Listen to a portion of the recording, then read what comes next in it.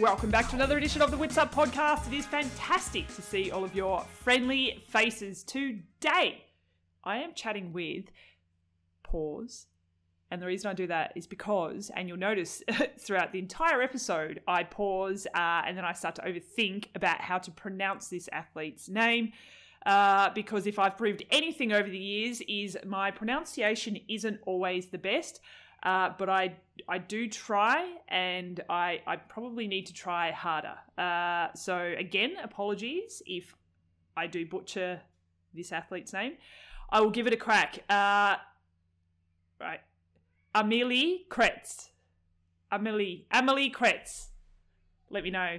If you're listening back to this, Amelie, let me know how well I did. Out of 10, let me know. She is a Canadian athlete who I caught up with, but she's currently in Arizona, and it was great to catch up with her.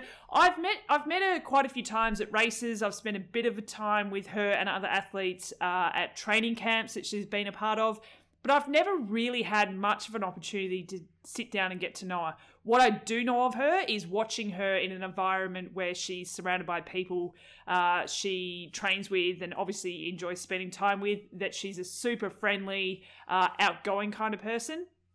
And then even at races when I've bumped into her, always really happy to stop and have a chat, say hi. I kind of...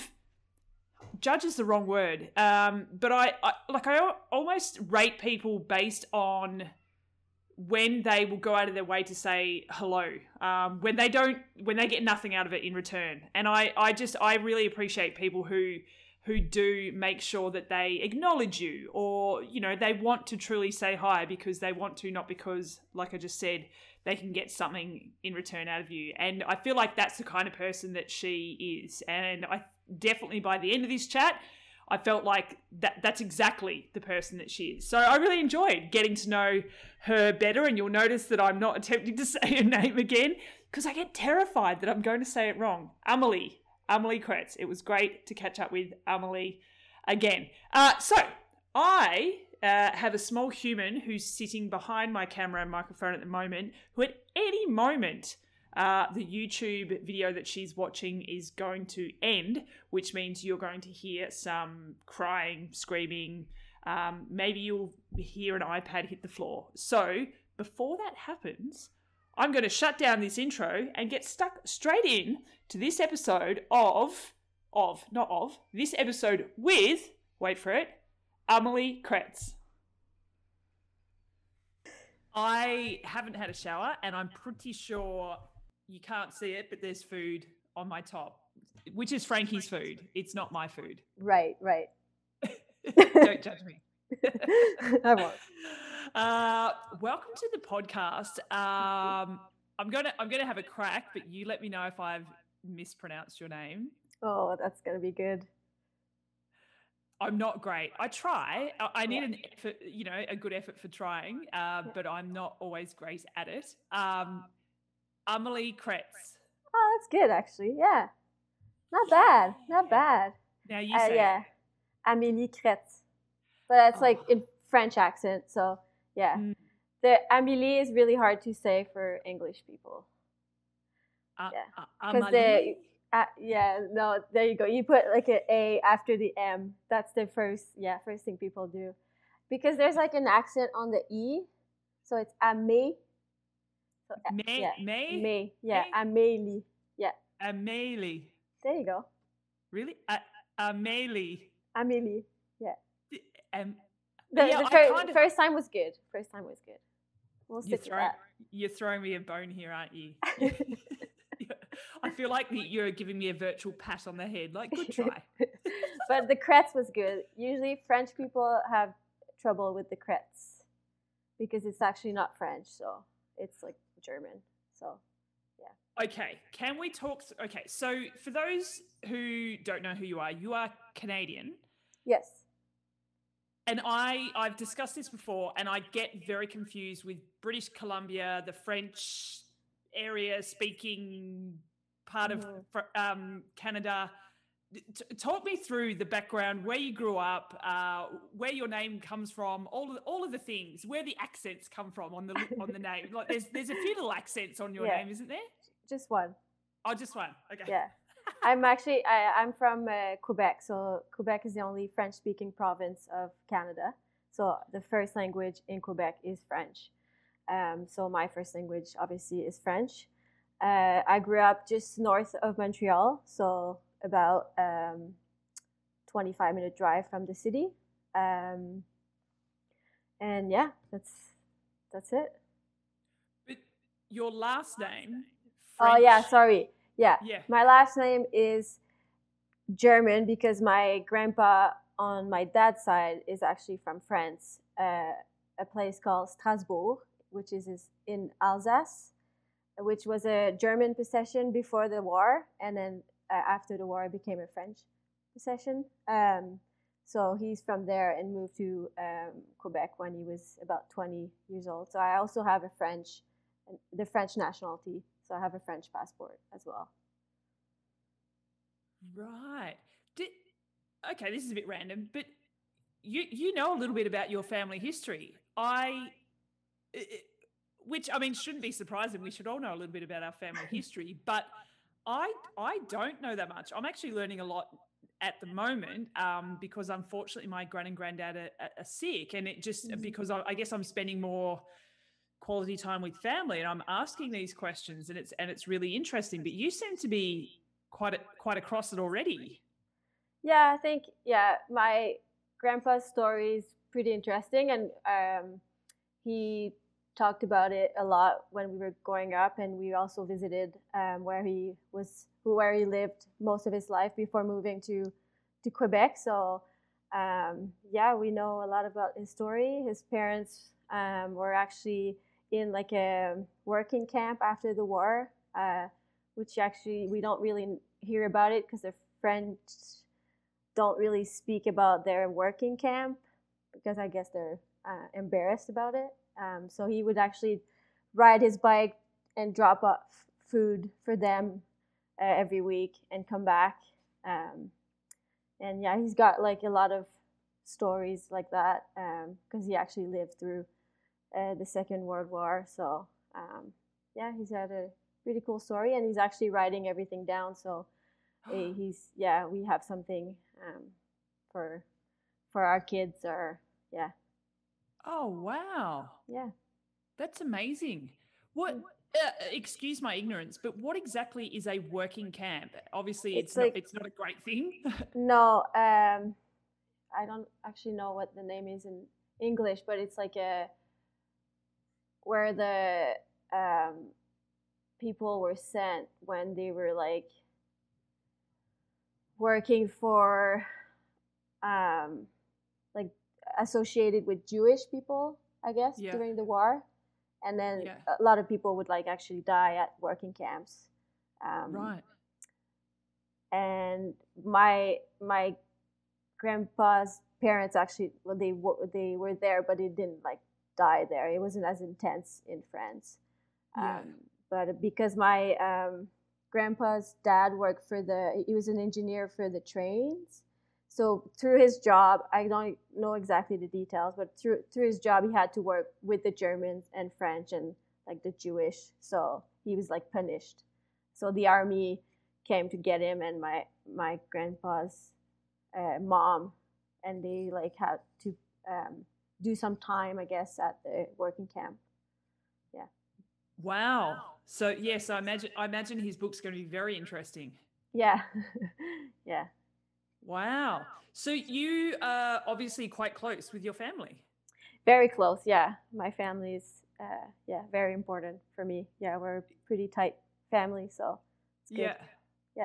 I was reading some stuff about you the other day, and I'm not exactly sure of the timeline, but throughout COVID, and I guess the pandemic and lockdowns and all that. Well, that was the last time I saw you, wasn't it, Mooloolaba? Yeah. Yeah. So did you then hightail it back to Canada after Australia to be back with your family? Yeah, so we were told by our federation to go back to Canada because things were gonna close, and they were like, we were afraid that borders were going to close. And so yeah, I went back home and stayed with my parents for 3 or 4 months, I think. Yeah. Yeah. And what, I mean, I travel a lot, obviously, for work, but athletes like yourself really travel a lot, spend a lot of time away Mhm. from home, away from your parents and family, who you've just said that you're obviously very close with. So, what was that dynamic like, going from being, this globetrotter Yeah. to, well, what I was reading was going back to your parents' house and building a pool? Did you Yeah. build a pool or something? Yeah, I Did built a pool in the garage. yeah. So what was the dynamic like, moving back in with your parents for a while? Yeah, it was good. I think my mom really enjoyed it. My dad was like, after a few weeks, you should probably like go back to your place, because I actually have a place in Montreal, in the city, and he's like, it might be time for you to go. But my mom was happy to have me around. Yeah, no, it was good. I think, like you said, we don't get to spend a lot of time with with our families because we're on the road all the time. So it was good to be at home and not have to travel and live out of the suitcase for months, and just spend some quality time with the family. And like, my brother would come over most nights, and we would just play board games and stuff like that. So we got some really good quality time in. So yeah. Oh, that's good. What board games? We played, I can't remember the name. It's like a code. So you're like in a team of two, and then you have to like figure out the code that your teammate is seeing through like clues. I can't remember what it's called, but we played a lot of that, and my mom really loved it, and so we really had to play every night. So after like a few, and my dad hates board games, so he would just be like, "Oh, okay, I'll just play one game," and then yeah, good times. It wasn't taboo, was it? No, it's like I can't remember the name of it. Yeah, I'm not really We good with names. That's all right. I'm just curious because I'm always looking for new board games to play. Yeah. Because we always go back to. It's called Code Names. There you go. Wow. What do you call it? It's, I don't know. Code You've got to names. try and figure out what the code name is, and I couldn't tell you what it's called. Yeah, no, Code Names. Oh Got God. it. Yeah. Like I said, I'm not really good with I names. can't remember who I spoke to about this. Yeah. No, you're not. But I remember having this conversation with someone, and I cannot remember. Oh, it was on the podcast. I can't remember who it was, but we discussed. But it might have been Sky Monch, board games, and how we love them. Like, so many people love them, but just never. You just never end up playing them, and maybe that's something out of the pandemic that people have realized that it's a good way to spend time with people. Yeah, I love board games, but now I'm like, I think I've played enough for a few months. Yeah. You're done now. Yeah. So is it just you and your brother? Yeah, just two of us. Yeah. All right. And older, younger? He's older than me. Yeah. Okay. A year and a half older. Not that older. Okay, so pretty close. Yeah, pretty close. Yeah, okay. What kind of role does he play in your life?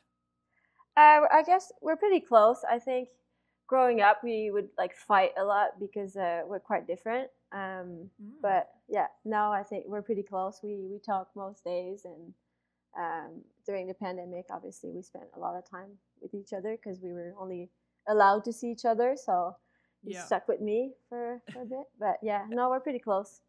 How are you different? I guess I have a lot of energy, and he's more like quiet. And growing up, he would like to like play with his own toys and just do his own thing. And I needed a lot of attention and always wanted to play with him. So yeah, it was kind of a pain in the ass for him growing up. So we would fight a lot, but now we're good. Again, I was having this discussion recently where and I felt it with my younger brother, is we always kind of got along, but there was, brothers and sisters fight. It just happens. But as we've gotten older, we kind of went our separate ways for quite a while, but then have come back and really get along, even though we are very different. My brother and I are extremely different to one another. Although he rang me out of the blue last night and said, I'm going to the gym twice a week, which it is amazing. Like, he has never, ever been, interested in health and fitness in any degree. So I was stoked that I was the first person he rang and told about that as well. It's really cool. But anyway, my point being, it's interesting as you get a bit older, you start to reconnect. For sure, with people. Yeah. We got a lot closer when I actually moved out. When I was younger, when I was like 20, I moved to Ontario and he moved to like the city for school, and we got a lot closer with the distance. So yeah. So at what age did you get into triathlon? I was 8. Oh, wow. Yeah, kind of random, Baby. But yeah, I was very young. Yeah. So I've been in the sport for 20 years. God, you young people, my goodness. Yeah. I'm doing a new rule that I'm not talking to anyone under the age of 30 anymore. I'm actually 27, turning 28 soon. Getting old. Yeah. Isn't that bizarre? You've been in the sport for essentially 20 years. Yeah. Well, yeah. I mean, I wasn't very serious about triathlon at 8, but yeah. Yeah, I've been doing this for most of my life, for sure. Okay, so in the timeline, when did triathlon become a serious thing for you? Probably through like junior years, like where I actually had a coach and like a training schedule, and so probably first year junior, I guess. Well, serious, I mean. Yeah. I don't know. Really serious, probably my last year junior. Yeah. Yeah, because you're quite successful at was it under 23 championships? Yeah. So like last year junior, I started to like be an okay triathlete, I guess, and then the transition to U23 was pretty not easy, but yeah, it went well. So yeah. Sorry. So throughout this, you're going to school. Well, obviously high school, primary school at high school. Mm-hmm. Then what's the next stage in Canada after high school? So we're in Quebec. We like to do things very differently. So we actually have something between high school and university. It's called CEGEP. It's weird. So we don't have the same as many years of high school as the rest of Canada. So we have one less. And then we have 2 years of CEGEP. Yep. And then you go to university. But so are you going to university at the same time? So you're not really, or are you like a year delayed? So our CEGEP is like the last year of high school and first year of university for the rest of Canada. Right, okay. So we go to university a year older. Yeah. Right. Than the rest of Canada. Yeah. It's weird. We don't understand why we have CEGEP, but yeah. It's just there. Yeah. I guess it's good because you're a bit older when you go to university, so maybe you have a better idea of what you want to do, but still like at 18 years old, I don't know if you know what you're going to do for the rest of your life, so I'm still trying to figure it out. So Me too. Yeah.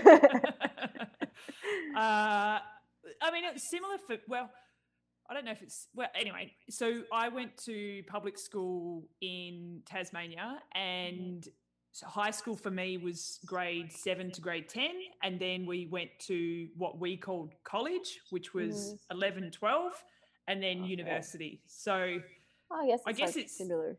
A little bit similar, but we weren't like a year behind. Older. Okay. Yeah, or behind or whatever. Yeah. But yeah, I certainly had no idea what I wanted to do. I just went to uni because I thought that's just the next thing that you do. Yeah. And then I actually got into commerce. You're going to be way too young for this. This is why I can't be talking to younger people. You don't understand any of my references, and it makes me feel really old. But have you ever heard of a stupid, ridiculous show called Melrose Place? No, sorry. No. Do you want me to pretend I have? Yes, Steph. Yes, of course. Yeah. Yeah. And do you remember Amanda? Yeah. Oh, she was my favorite. she was an advertising executive, and I just thought she was a boss bitch, like this incredible, just tough. And so I was like, oh, I'm going to do commerce advertising. I am To be not like a Amanda. Yeah. yeah. You know, Of course. yeah, you Yeah. know what I mean. You know exactly what I mean. Exactly. Yeah. So that's what I thought I was going to be, and turns out that is not my flavor whatsoever. So yeah, I did not turn out to be like Amanda, and I don't really use my university degree at all. I mean, I probably do, but yeah, not really. Yeah. Not really. Yeah, like Okay, my so mom is like a teacher, and well, she was a teacher, and I think she worked for like a year, and now she owns like some franchises, and like she's nothing to do with like teaching. So I don't think you really need. I think you do need a degree for some stuff, but yeah, for most of the tough stuff, you can just learn it as you go. Yeah, I mean, if you want to be a surgeon, Yeah, go and yeah, learn. yeah, that's good. Good idea. Yeah. I mean, I don't actually. You could probably find YouTube videos that will teach you how to be a surgeon. They're probably out there. Yeah. But it's probably not suggested. Can you imagine if that's how you?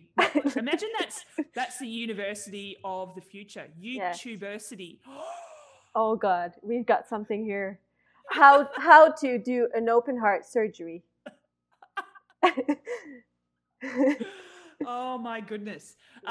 Completely lost my train of thought. Oh yeah, okay. So you've gone to uni. What was your favorite subject throughout school before uni? I didn't really have one. Probably like something like biology or not a big fan of like French or math, but yeah. Wait, hang on. So you doing French at school? Yeah. Is that the equivalent of me doing English at school? Yeah. Yeah. It's and then we learn English too, but yeah. But you learn English as a language, as a that would be like me learning German or French. Yeah. So so in French, do they teach you like French history, or that's about no, like learning to read and write? Yeah, exactly. Stuff. Yeah. Okay. Grammar and stuff like that. Yeah. I don't know why that's tripping me up so much. It's really I'm struggling to get my head around it. I think because you speak really great English. Oh, okay. Yeah. But I forget that you're actually French. That French is your first language. Yeah. A lot of people don't know that French is my first language, which is cool because like at first the French people like in triathlon didn't know I could speak French, so I could like listen to their conversation, pretend I could, but now they know, so can't use that. Do you ever remember a time where it really worked to your advantage, where you did? See, I was going to come up with the Seinfeld reference, but you're not going to understand that reference either. I know that show though. My dad used to watch that show a lot, so I do know that show. Your dad did he? Yeah. Sorry, I just realized that's not helping you. Whoops. But yeah, there's an episode where Elaine, I think she gets Mr. Costanza, George's dad, to go in and listen to the women in the nail salon because he spoke maybe Vietnamese, I think, maybe. And she thought that they were taking the piss out of her. So anyway, my question to you is, when has it actually worked in your favor? Do you remember? Probably from just the feedback from the coaches, like from the French coaches on the sideline, and I can like get that feedback. Yeah. And know what they're planning to do, but yeah. I like it. Mm-hmm. Okay. On to university. Yes. I still don't have a degree though, so. You don't? No, I'm still in school. I'm on like the 15-year program, special program. I feel like that is a lot of triathletes. Yeah. Like you do. Pretty standard. Yeah. Yeah. Are you doing like one subject a year for 15 years? Something like that. I'm actually doing a lot more. I think that's the good thing about the pandemic. Everything's online, so it's a lot easier for me to do more courses. So I've been doing more than ever the past year. So yeah. Do you think? Sorry, what are you actually studying? Is it nutrition? Am I making So that up? no, I did nutrition for.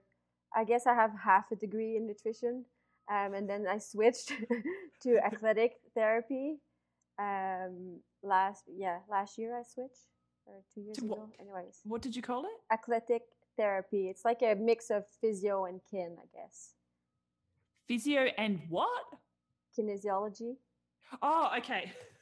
You're using all the buzzwords that I don't know what So you're it's saying. called athletic therapy. So I'm Okay. doing that, but I'm probably gonna change program eventually. Well, just add Again. another 15 years. Yeah. Yeah. Yeah. I mean, yeah. Why not? Okay. So if you're going to explain what that degree is to someone who has no idea what you're talking about, me, Yes. how would you sum it up? Like, what does it actually mean? What will you be at the end of it if you decide to finish it? Yeah, it's like a therapist for like high performance sport. So Yep. you see a lot of them on the sideline at like soccer games, and yeah. So they're usually travel with the teams, and they're like the therapist. So you do a lot of like physio stuff and a lot of rehab. Is it? But is it more of like a holistic kind of therapy, or is it?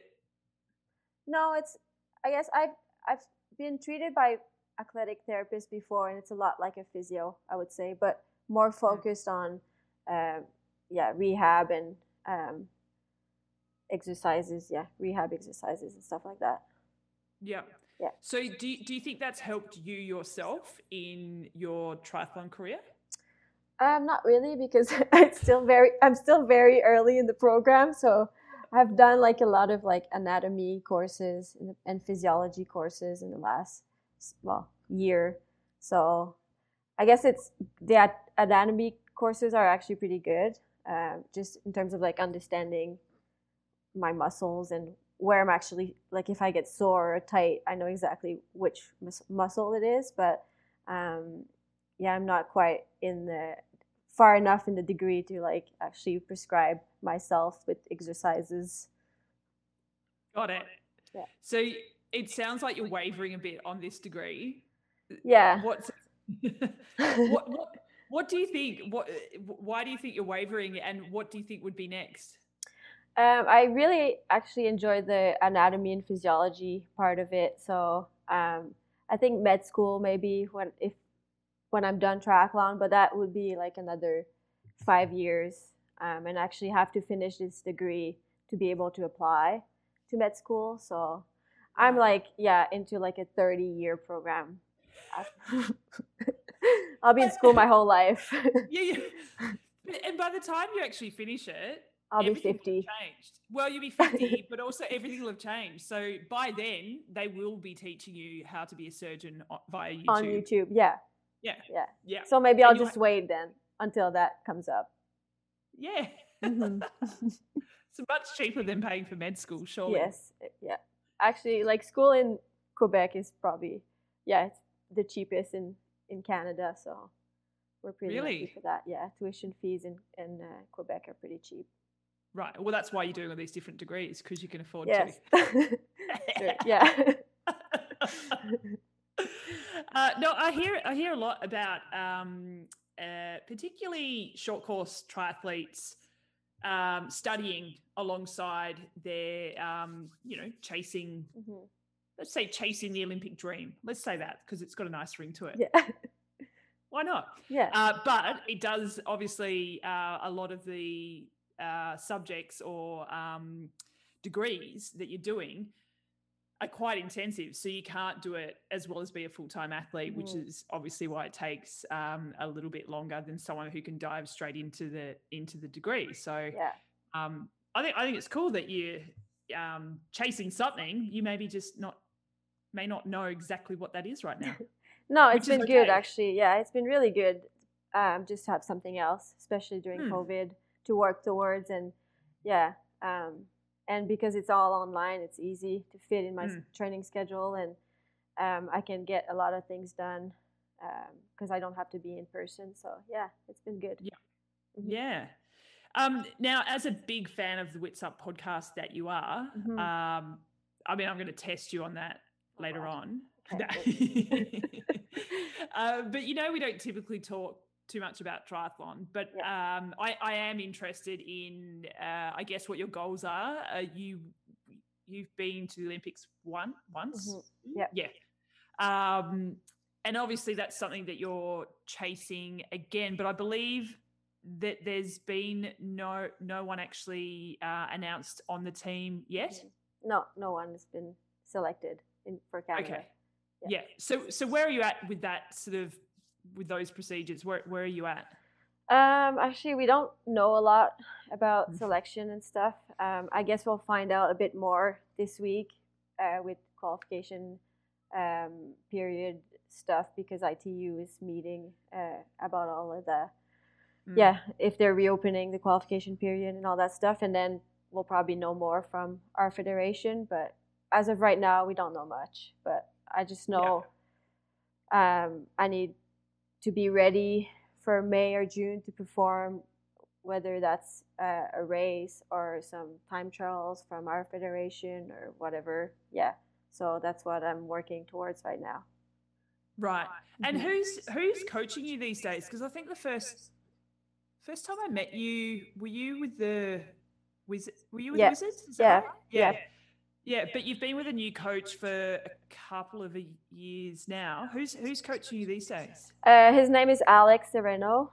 He's based out of Montreal. He actually coached Cathy Tremblay. I don't know if you know her, but she went to Beijing and London for Canada triathlon. So he coached her through those games, and yeah, he's my coach now. He's been my coach since the end of 2018. Yeah. Yeah. And how's that seem to be progressing?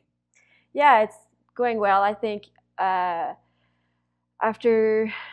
a few years of like injuries and setbacks, and I needed to come home and build a program around what I needed, like around my needs as an athlete to stay healthy, and that's been really good. And I feel like it's finally showing, and I'm back to pretty good fitness. So yeah, I'm just waiting for a race. Yeah, I've noticed in a few interviews that you've done probably in the last maybe 12 months where you've mentioned that you're the healthiest you've been in your career or in a long time. I would say in my career. Yeah, I think when I moved to the Wizards program, I got a few injuries, like a 2015 stress fracture in my femur, and then I tried to come back really quickly from that because we had to qualify for Rio, and then by the end of the year in Rio, I dislocated my shoulder and had to get surgery on that, and then it took me a really long time to kind of build back after that, and I finally feel like I'm back to my best fitness, and I've definitely been the healthiest the past 3 years. No injuries, knock on wood, but yeah. Do you feel like back when it seemed to be a bit of a blow after blow in terms of injuries, do you feel like it was a series of unfortunate events, or do you think that there was something that you were doing quite differently then to what you're doing now, which means that you are the healthiest that you've been? Yeah, I think now that the program is really built around what I need, like this, I think the biggest thing, my old program was probably biking a bit too much, which meant like every time I ran, I was a bit more tired. I had more load in my legs. So I got injured a lot from that. That's what we found looking back. And I have like a bone loading, like a run program, which I don't run every day. So I have like days off between run days and stuff like that.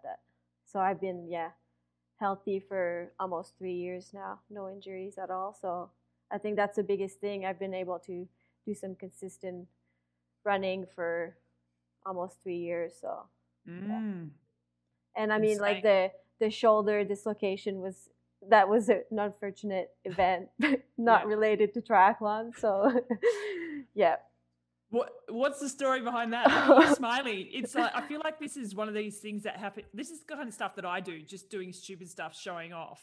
No, Is how I injure myself. So this is a good story. I don't know if it's a good story, but you're gonna think this is funny. I dislocated my shoulder at a grocery store shopping. Yep. What? So that was a week after Rio Olympics, which is funny because 3 weeks out of the Olympics, I actually got hit by a car riding, and I broke like 2 fingers, but I was really lucky because I went like head on. Wait, hang on. You were head on with a car? Yeah, I was like going down a hill, and she was coming up, and there was a corner, and the lady cut through the corner, so she was in my lane, and I was coming down. And then I saw her like last minute, and she saw me, and then I went like straight into her car, head on. Yeah. So I was really lucky, and that was like 3 weeks out of the games, and then a week after the game, we were in Claremont, Florida, to get ready for Cozumel Worlds, and I was in the bread aisle, getting some bread, and I fell. I love that you remember the aisle. That's awesome. Yes. Yeah, actually, the story is that I was paying, and the lady was like, "Oh, the English muffins are 2 for 1. Go get another one." I was like, "No, I'm good. Like, I'm only here for 3 weeks. I don't need 2 packs of like English muffins." And then she's like, "They're free. Just go get them." I was like, "Okay." And so I was like kind of like walking fast, and and then I tripped and dislocated my shoulder. So yeah, I went. They got me out of the store on the stretcher, and I went to the hospital, and they popped the shoulder back in, and I went home the next day and had to get surgery back home after 2 weeks. It's good stuff.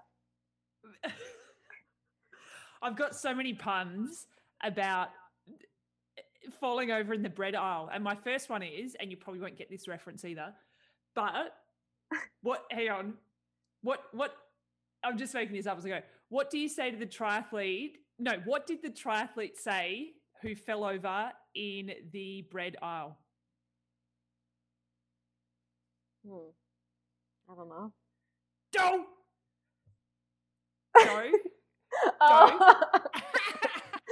Good one. Yeah, that's on the spot. On the spot jokes.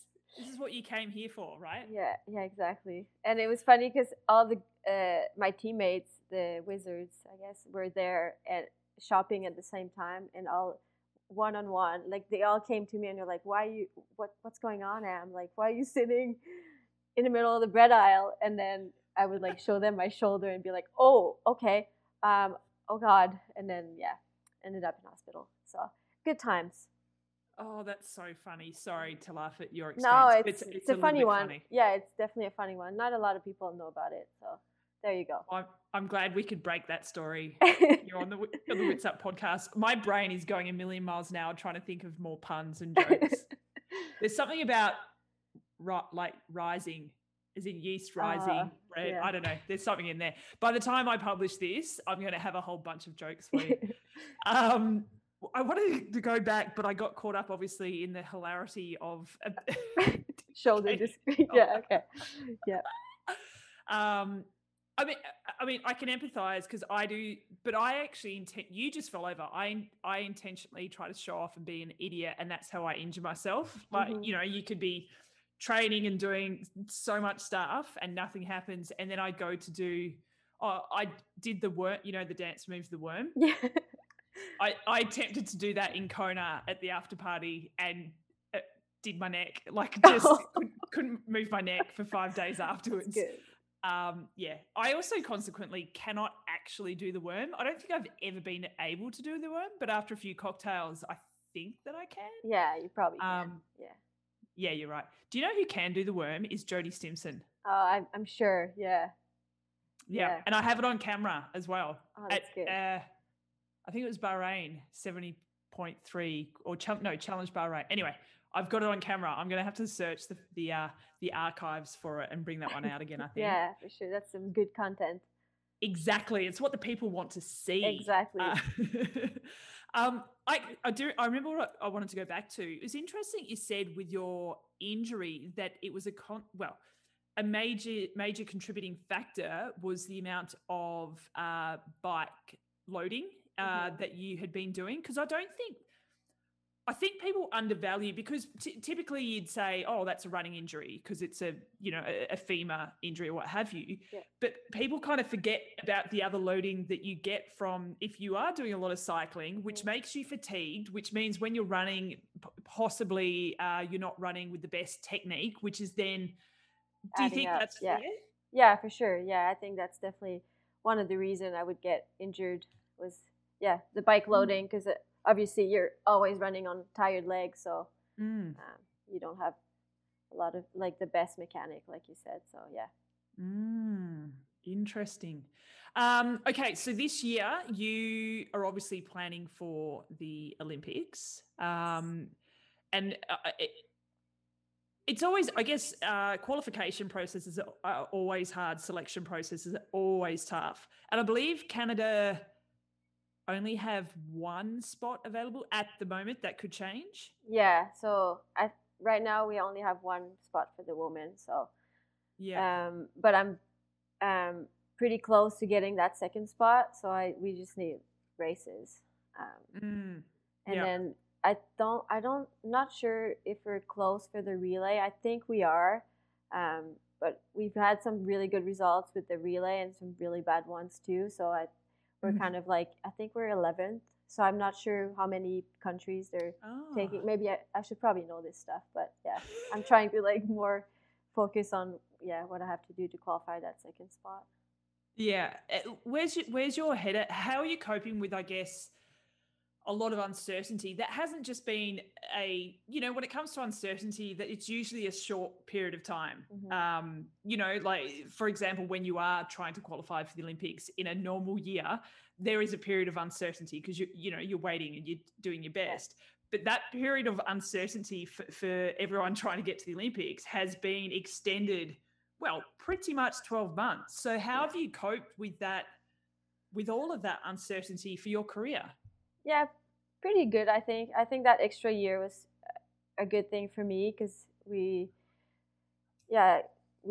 allowed me to put another year of training, consistent training, and focus on stuff that we wanted to address maybe after the Olympics. But now that we had the time to do it, it was it was good for me, that extra year. So I think it kind of hit me at the end of the year last year. So maybe when I took my off season and I started training after my off season, I was like, oh, there's like no goals. Like why am I doing this? Like I was, because we still didn't know if we were going to have a season this year. Well, I guess we still don't know now, but so that's one of the reasons I decided to do Daytona, was just to have like something to work towards. Because like as athletes, we train to race. Like I love training, but I love racing. So to have no races for that long, it was kind of hard. So that's why we were like, well, probably won't be ready for this kind of race, but might as well just do it if I have the chance to race it.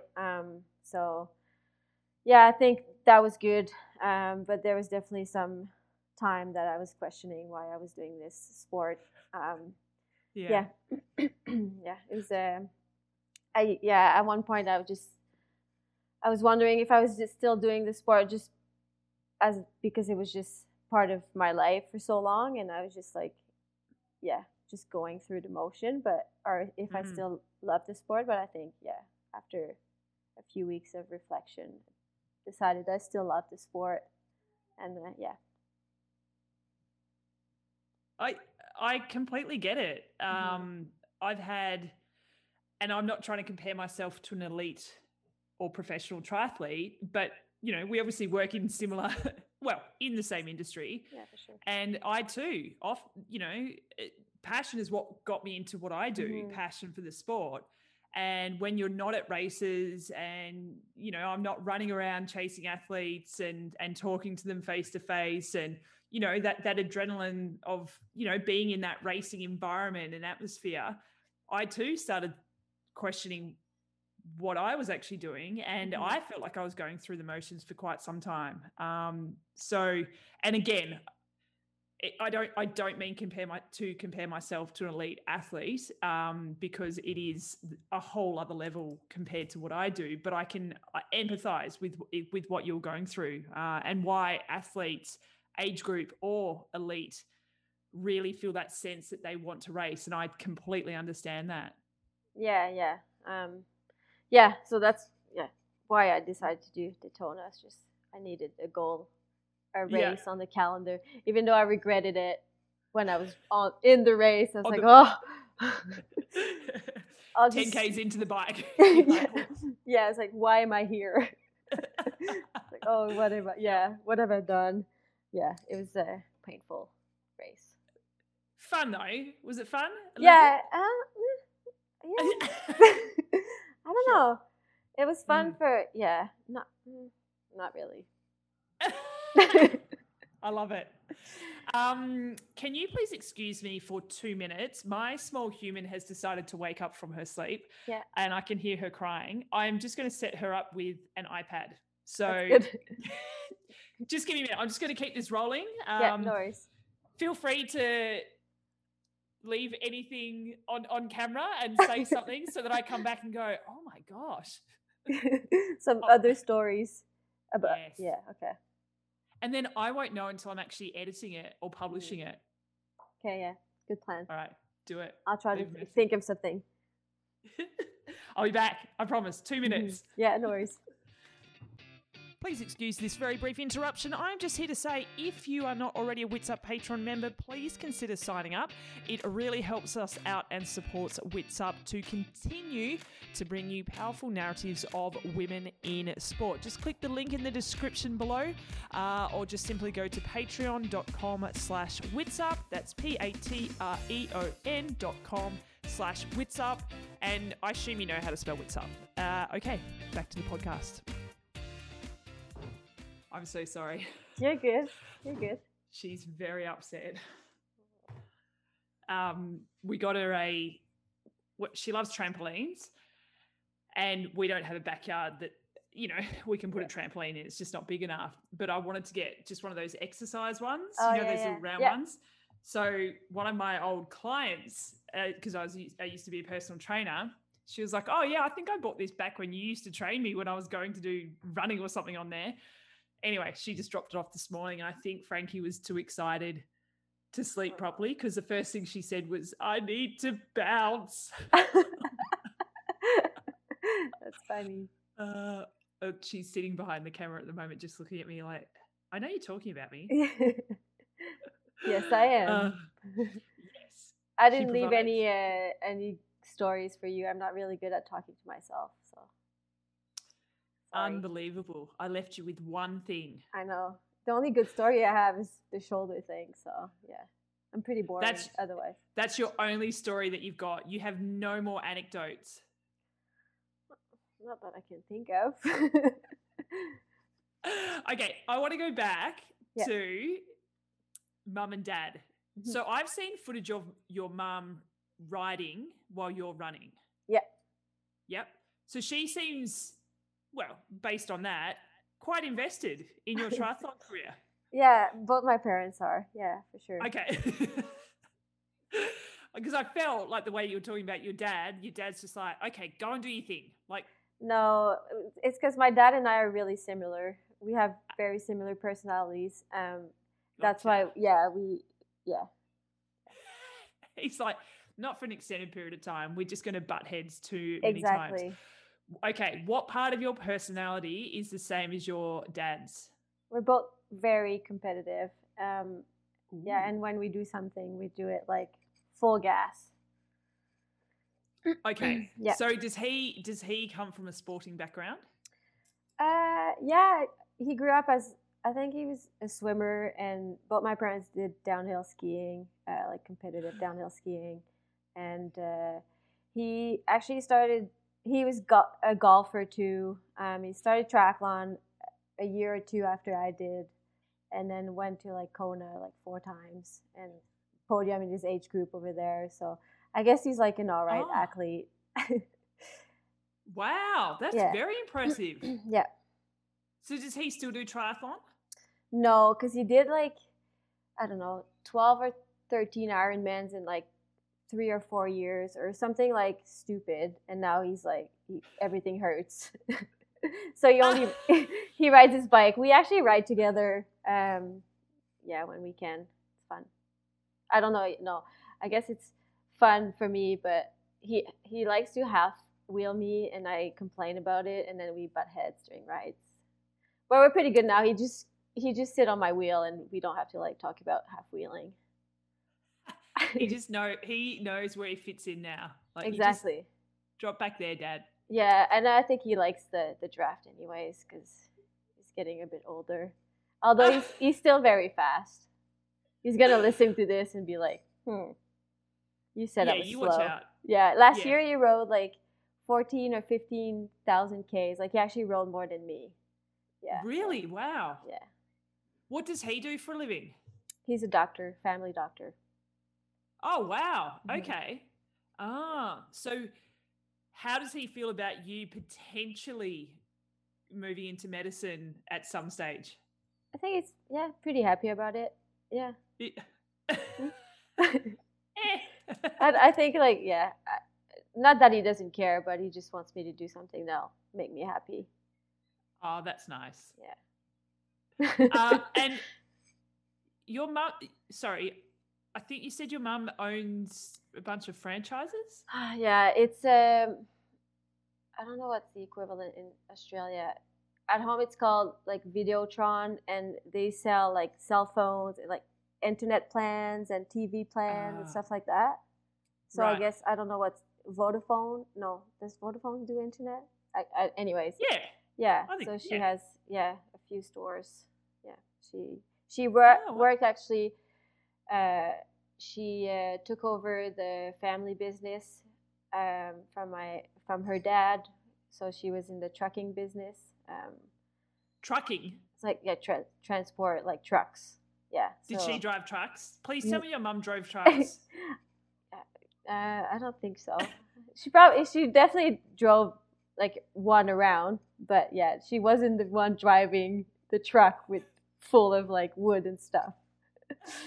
She was like, so she took over that company from my grandpa and then sold it, and then after that she completely changed direction, and she's in the communication business or whatever it's called.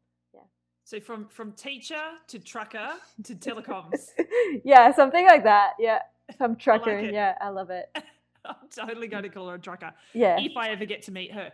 Okay, so you get your competitiveness from your dad. Yeah. What do you think you get from your mum? My character. Yeah, I have like a pretty big personality, so I get that from her. I'm a bit bossy, just like her. She's gonna love this. But I think if you own a few franchises, there has to be a certain level of assertiveness. Yeah, and we're both pretty bossy. That's why my dad doesn't like when I'm around for too long with my mom, because he's getting bossed around the house. He's on the phone to your brother saying, "Mate, I need you to come over here. I need a buffer." No, he's more like, "Do you have a spare room for me? A spare bed?" We're just gonna leave these two together with the dog, and then we can hang out. Yeah. Oh goodness! Did they get to many of your races throughout your career? Yeah, they love traveling, and I think my races are a good excuse for them to travel. So they've been to a lot of them. Yeah, all the big ones, and Yeah. Did they get to Rio? Yeah, they were in Rio. My brother was there too with my grandma, my uncle, my aunt. Yeah, we had a little family party over there. Mm-hmm. Yeah, you guys are close. Yeah, very close. Yeah. That's awesome. I can never imagine my uncle coming to anything that I did like that at all. Yeah, well, I guess. Yeah, we're really close. Like I FaceTimed my aunt like 2 or 3 weeks ago, and we talk a lot of times. Yeah, we're close. Yeah. So you said that you've got a big personality, and I certainly get the vibe from you when I've seen you at events that you're super friendly. I don't want to say life of the party because I haven't seen you in a party situation, but you seem vibrant. I think is a great way to explain it. Vibrant and friendly. Yeah, thanks. I think I'm a bit shy too, but when you get to know me, I'm like, yeah. So that's what I was going to say, because you definitely are friendly and vibrant. But then when I've because I've seen you in camp situations as well, and seeing you interacting with people who you know well, but then I'm an outsider viewing it, and I guess I knew probably the other women a lot better than what I knew you when I'd spent time. So I don't know, like there was, I think shy probably is a good word. I think like I'm shy when you like don't know me, but when you get into that bubble, I think I'm I have quite a big personality. Yeah. So do you think you thrive more in a team environment or spending more time alone? Both. I need both. Yeah. I need my space, but also need people around. Yeah. Right. So you flip from introvert to extrovert. You need to go back, re-energize, then you'll get more energy from the group. But after a while, definitely, that's me. Yeah, I find for years I've always said I'm an extrovert, and I am. I am 100%, and actually I shouldn't say 100%. I'm definitely an extrovert. But as I've gotten older, there are certain times where I become more of an introvert, and it's when I'm exhausted and I need to move away. But I find it really hard because I know that's what I need, but I almost don't want to admit it, because I like, I like people thinking that I'm the life of the party and I'm the one that's out there, Yeah, for sure, doing my thing. But it's important to recognize where you get your strengths and your energy from. I think that's a really important lesson to learn. Yeah, and I think like I spent a lot of time, especially in the past few months, training on my own, and then the past few weeks I've trained with a group, and I definitely feel like I need that, but also need my space and my solo time as well. Yeah. This pool that you built in your parents' house. So all I've read is that you built a pool, you bought it, I don't know, on Facebook Marketplace or something for a few $100s. Is that right? No, I bought it at like Canadian Tire, which is like Bunnings for you guys. I love that you know the comparison. Yeah. I spend a lot of time in Australia. You do.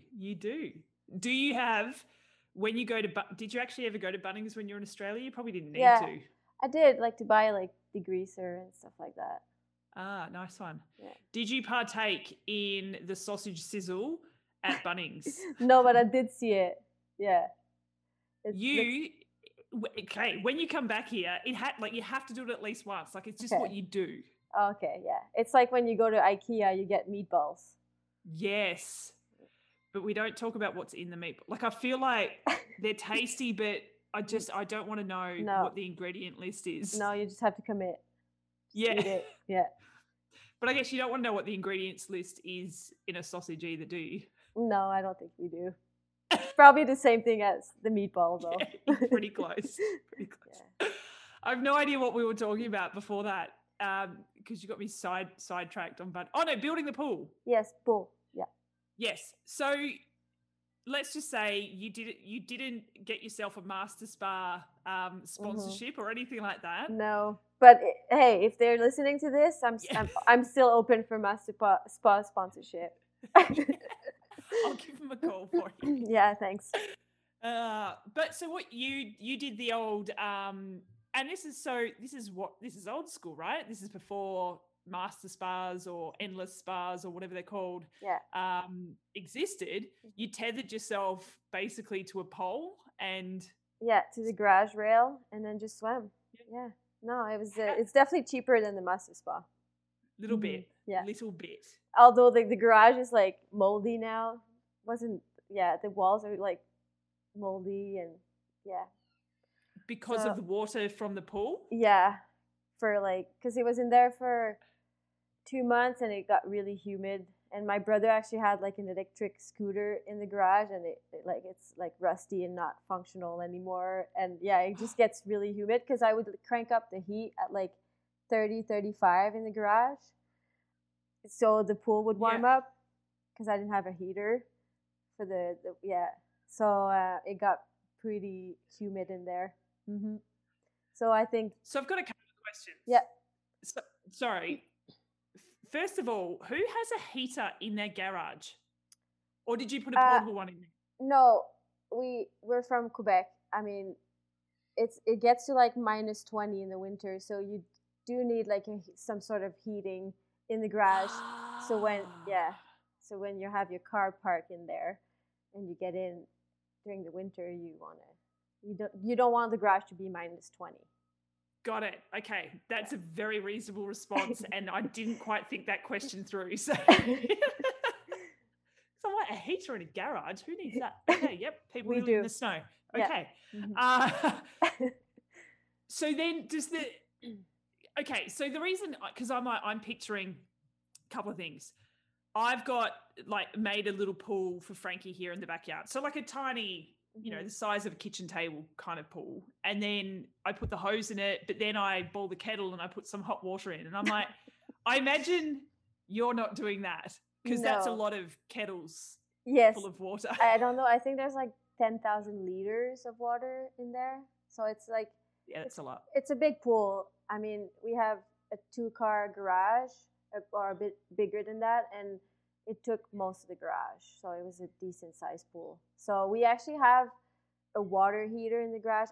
That I don't know why we do, but we do have that. But it's pretty small tank, so I would like fill up the water, all the warm water in the pool, and then as soon as it turned cold, I would stop it, and then come back like 2 hours later, do the same thing. So it took a few days to like fill the pool with the hot water. Right. How did you get rid of the water? Or is the pool still there? No. Actually, sorry. The pool came back during, I guess I quarantined after Daytona because we still have a quarantine. So I asked my parents if they could build the pool back when I was in Daytona, so it would be warm enough for me to swim in my quarantine. And they did. They built the pool, the two of them, on a weekend. Some good bonding activity for them. Anyways. And it was the summer, so the first time we had it in the garage was summer, so we emptied it. You just plug a hose. It's pretty easy to empty, actually. Plug the hose and then just let it. We actually use the water for the grass, so my dad was quite happy because his grass was nice after. And during the winter, actually, I don't remember how. I wasn't involved in the process when we emptied or built the pool, which is, thanks Mom and Dad. But I think because it was the winter and -10 outside, we couldn't do the hose. So I think they just used buckets. Yeah, something like that. You owe them. Yeah, I do. I owe them for a lot of things. Yeah, the pool included. Yeah. Yeah. Mm-hmm. Yep, fair enough. We're going to start wrapping things up, but I want to ask you this question: How do you think your competitors would describe you? Oh God, that's a good question. Thank you. I don't know. You should ask them. What was that? You should ask them that question, not me. That's fair. Do you know, I actually, this just reminds me, and it gives you a bit of thinking time. This is such a weird tangent, but I was interviewing Daniela Reef at Kona, and every year, and you would witness this at every triathlon, you kind of get asked the same questions leading to a race. And her being the world champion, a lot of the questions are like, what do you think about Rinny? It's her return to racing. She was the previous like it just, I felt like she kept on getting asked the same questions. So I was like, all right, well, I'm going to go into this interview. And I said to her, what question would you actually like to be asked? And I was like, okay, that's, I'm mixing it up. Her response was, "You're the journalist." And I just went, oh. She completely She was schooled like, me. "Do your job." Yes. Actually, I think that's what she said was, "Isn't that your job?" I was like, ouch. Okay. Yeah. Yeah. Bit of respect though for the smart assery. I can respect that. Yeah. Anyway, I've given you enough thinking time. How do you think your competitors would describe you? I don't know my competitors, but like the girls I train with over the years, which they're my competitors. So I think they. I remember Gwen doing an interview before Rio, and she got asked a question about me because it was a Canadian broadcaster, and she said that I was someone who always shows up to like training and giving my best on the day, and she knew I was always going to be there whether it was a good day or bad day. So I guess someone who gives her all every day. I don't know, I think that's that would be the best. And I'm like the friendly one who's like going to talk to everyone on the start, well, on the lineup. You have like the people in the zone, and I'm just looking around to see if someone wants to chat. I feel like Tamsin's a little bit like that too. Yeah, Tammy and I get along really well, so yeah. I could imagine. Yeah. I can absolutely imagine. This, and being an avid listener, you would know that I'm useless at wrapping things up because then I keep coming up with more questions, and that's exactly what's happening now. Okay. So Gwen has said you're the athlete that shows up, who always shows up. Do you feel like that's you in your personal life as well? You're the kind of, and I guess I'm asking, because in friendship groups, you've got that person who you can just always rely on, who you can call if you get yourself into trouble, or who just knows when to turn up at the right time without having to ask, that kind of person.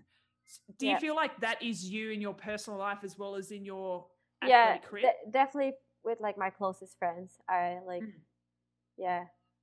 I'll never give up if they like, even if like they're going through something and they kind of like, I don't know, there's like more distance. I'll never give up on that person if you're like part of my circle.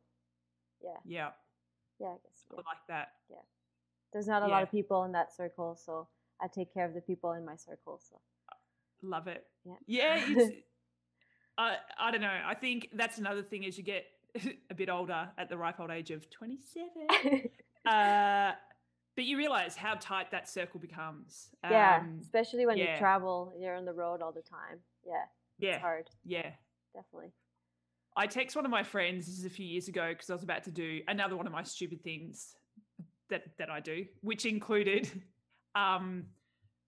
setting something on fire and swinging it around and taking a photo of it.